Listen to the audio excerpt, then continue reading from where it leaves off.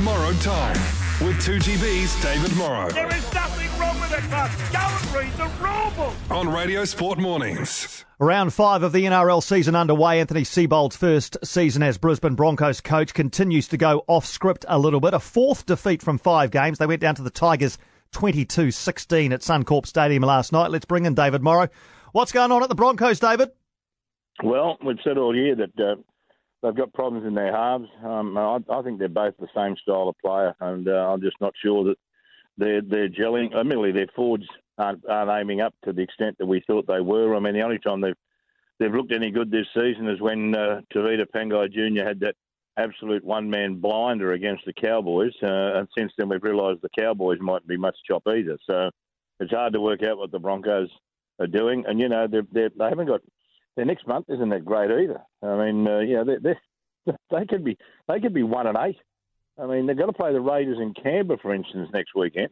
Now, that's no easy task. I mean, they've got some tough games ahead of them. So I think it might be a tough time for Brisbane. And remembering last year, it wasn't just the normal win half, lose half your games that got you into the playoffs. It was slightly the benchmark was slightly higher than that. And if it continues this year, which I doubt, but it could. They're looking at having 4 losses already. Not sure whether 10 losses might get you in, but probably will. But 11 or 12 losses, I don't know whether you'll get there. So they've got enormous pressure on them, and it's amazing that the three Queensland sides are all in the bottom 4 of the competition at the moment. Yeah, it is. I want to talk about the Cowboys in a sec, but as far as the Tigers are concerned, they had that 1-point loss last week, didn't they? They won last night, but then they've been beaten by the Bulldogs. They beat the Warriors. They beat the Seagulls. I think I've asked you this every week. Where are the West Tigers at? Good question. I mean, where are the Warriors at? It's probably the same question. True. I mean, but the Tigers have probably been more consistent than the Warriors, to be fair. But then again, they haven't had. They probably should have beaten Penrith. I must admit, Penrith made so many errors that they probably deserved to win the game. But still, you got to put the icing on the cake. And other than that, they've played against sides that are in the bottom half of the competition. The interesting thing is when they come up against the likes of the Storm and the Roosters and the Raiders and the Souths and these sides as to how they will go. And that's when we can only make an assessment, because at the moment, when you look at the teams they have played, and they've only won 2 games, well, they won 3 games, mate, I'm just not sure where they're at. So, leave it another few weeks. Probably still the same answer, though. All right. Titans-Panthers tonight, and then one I'm really looking forward to checking out, the Cowboys against the Storm. These two played in the 2017 Grand Final. It's easy to forget that. What's happened to the Cowboys since then? Oh, look, I'm not sure whether their forwards are as good as they were. Matt Scott, he wants another year in his contract. I'd be contemplating retiring the way he's going at the moment. Look, I hate seeing superstars as he was in his position. He was possibly even the best in the world at one stage as a prop. And at the moment, he looks as if he's going through the motions. He's trying hard, but the body's just not there doing what it has done. Jordan McLean plays for a few minutes, doesn't play the whole 80. Gavin Cooper's not quite the player he was, and he's entitled to be. He's the pensioner of the side. Cohen Hess, there's a lot been said about him. He's a bit like was it Carlo that was he was once described as looks like Tarzan, plays like Jane. That was a statement made by Greg Dowling, former Australian prop. Cohen Hess falls into that category with me. He just doesn't seem to. I don't know. He's got a huge body, huge athlete.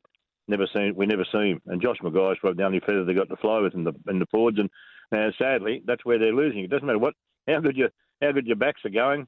They can't go forward and can't do much if your forwards aren't getting the advantage line regularly, and that's where their problem is. And, I'll be surprised if they don't get flogged, but they might aim up. You never know with them. That's the trouble with them. But gee, this Melbourne side looks like a machine, and they'll just continue to. And they're very good this time of the year because they just mount points leading up to State of Origin. So they've got perhaps a couple in store in the bank so that they can rest players like Cameron Smith after Origin. Not that he's playing this year in Origin, but he can rest. You can rest some of these older blokes in the run into the semis and have them fresh again for September. No, they're a machine, all right. That's a great word. All right, we've held off talking about the Warriors for long enough. They play Souths they play Souths on the Sunshine Coast tomorrow. Come on, David, are they a chance? Yeah, you bet they're a chance. This stadium, I think, has been sold out. If it hasn't, there's only a handful of tickets left. But it's a lovely boutique ground up on one of the most beautiful parts of Australia, the Sunshine Coast. If you ever get a chance to go on a holiday It really is a lovely part, Noosa and all that in there. And, mate, they're all fanatical rugby league supporters. So I'm not sure whether the Souths will get the support or whether the Warriors will get the support. But you know as well as I do, how can you predict what the Warriors are going to do? But when they're on, they're on. And this might be the sort of game that they can really produce the goods, because I think Souths have got a huge question mark about their three quarters. I know Corey Allen and Campbell Graham have got potential to be really good players. Alex Johnson has already played for Australia. Dane Gagai has played for Australia, but, I think he's more of a winger than a centre, to be honest. And Kyle Turner, I like this bloke as a footballer, but as a centre, I reckon there's some huge problems there. I won't be surprised if the Warriors get them. I'd have to tip South, but I won't be surprised if the Warriors get them, especially through the centres. Did you get a chance to have a look at Chanel Harris-Tavita last week? Yeah, I did, actually. I thought he went really well.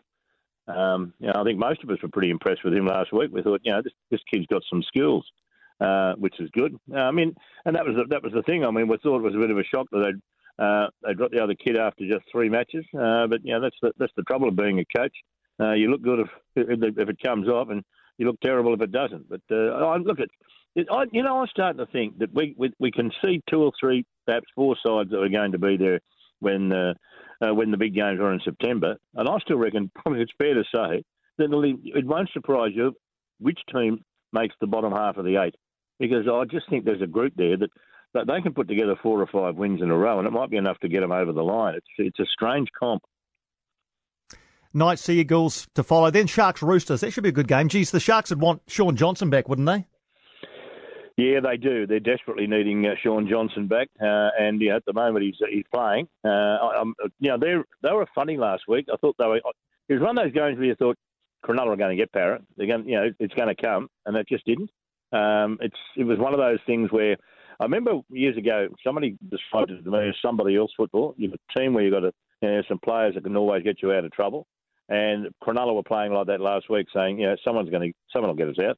But no one did. And Sean Johnson might be that X factor that they can produce the goods. But the Roosters are playing a bit like Melbourne. They're playing machine-like as well. And Jared Waerea-Hargreaves is back this week after missing last week. So I don't know. It's hard to tip against the Roosters. Very hard. But Cronulla at their best, they can win the premiership.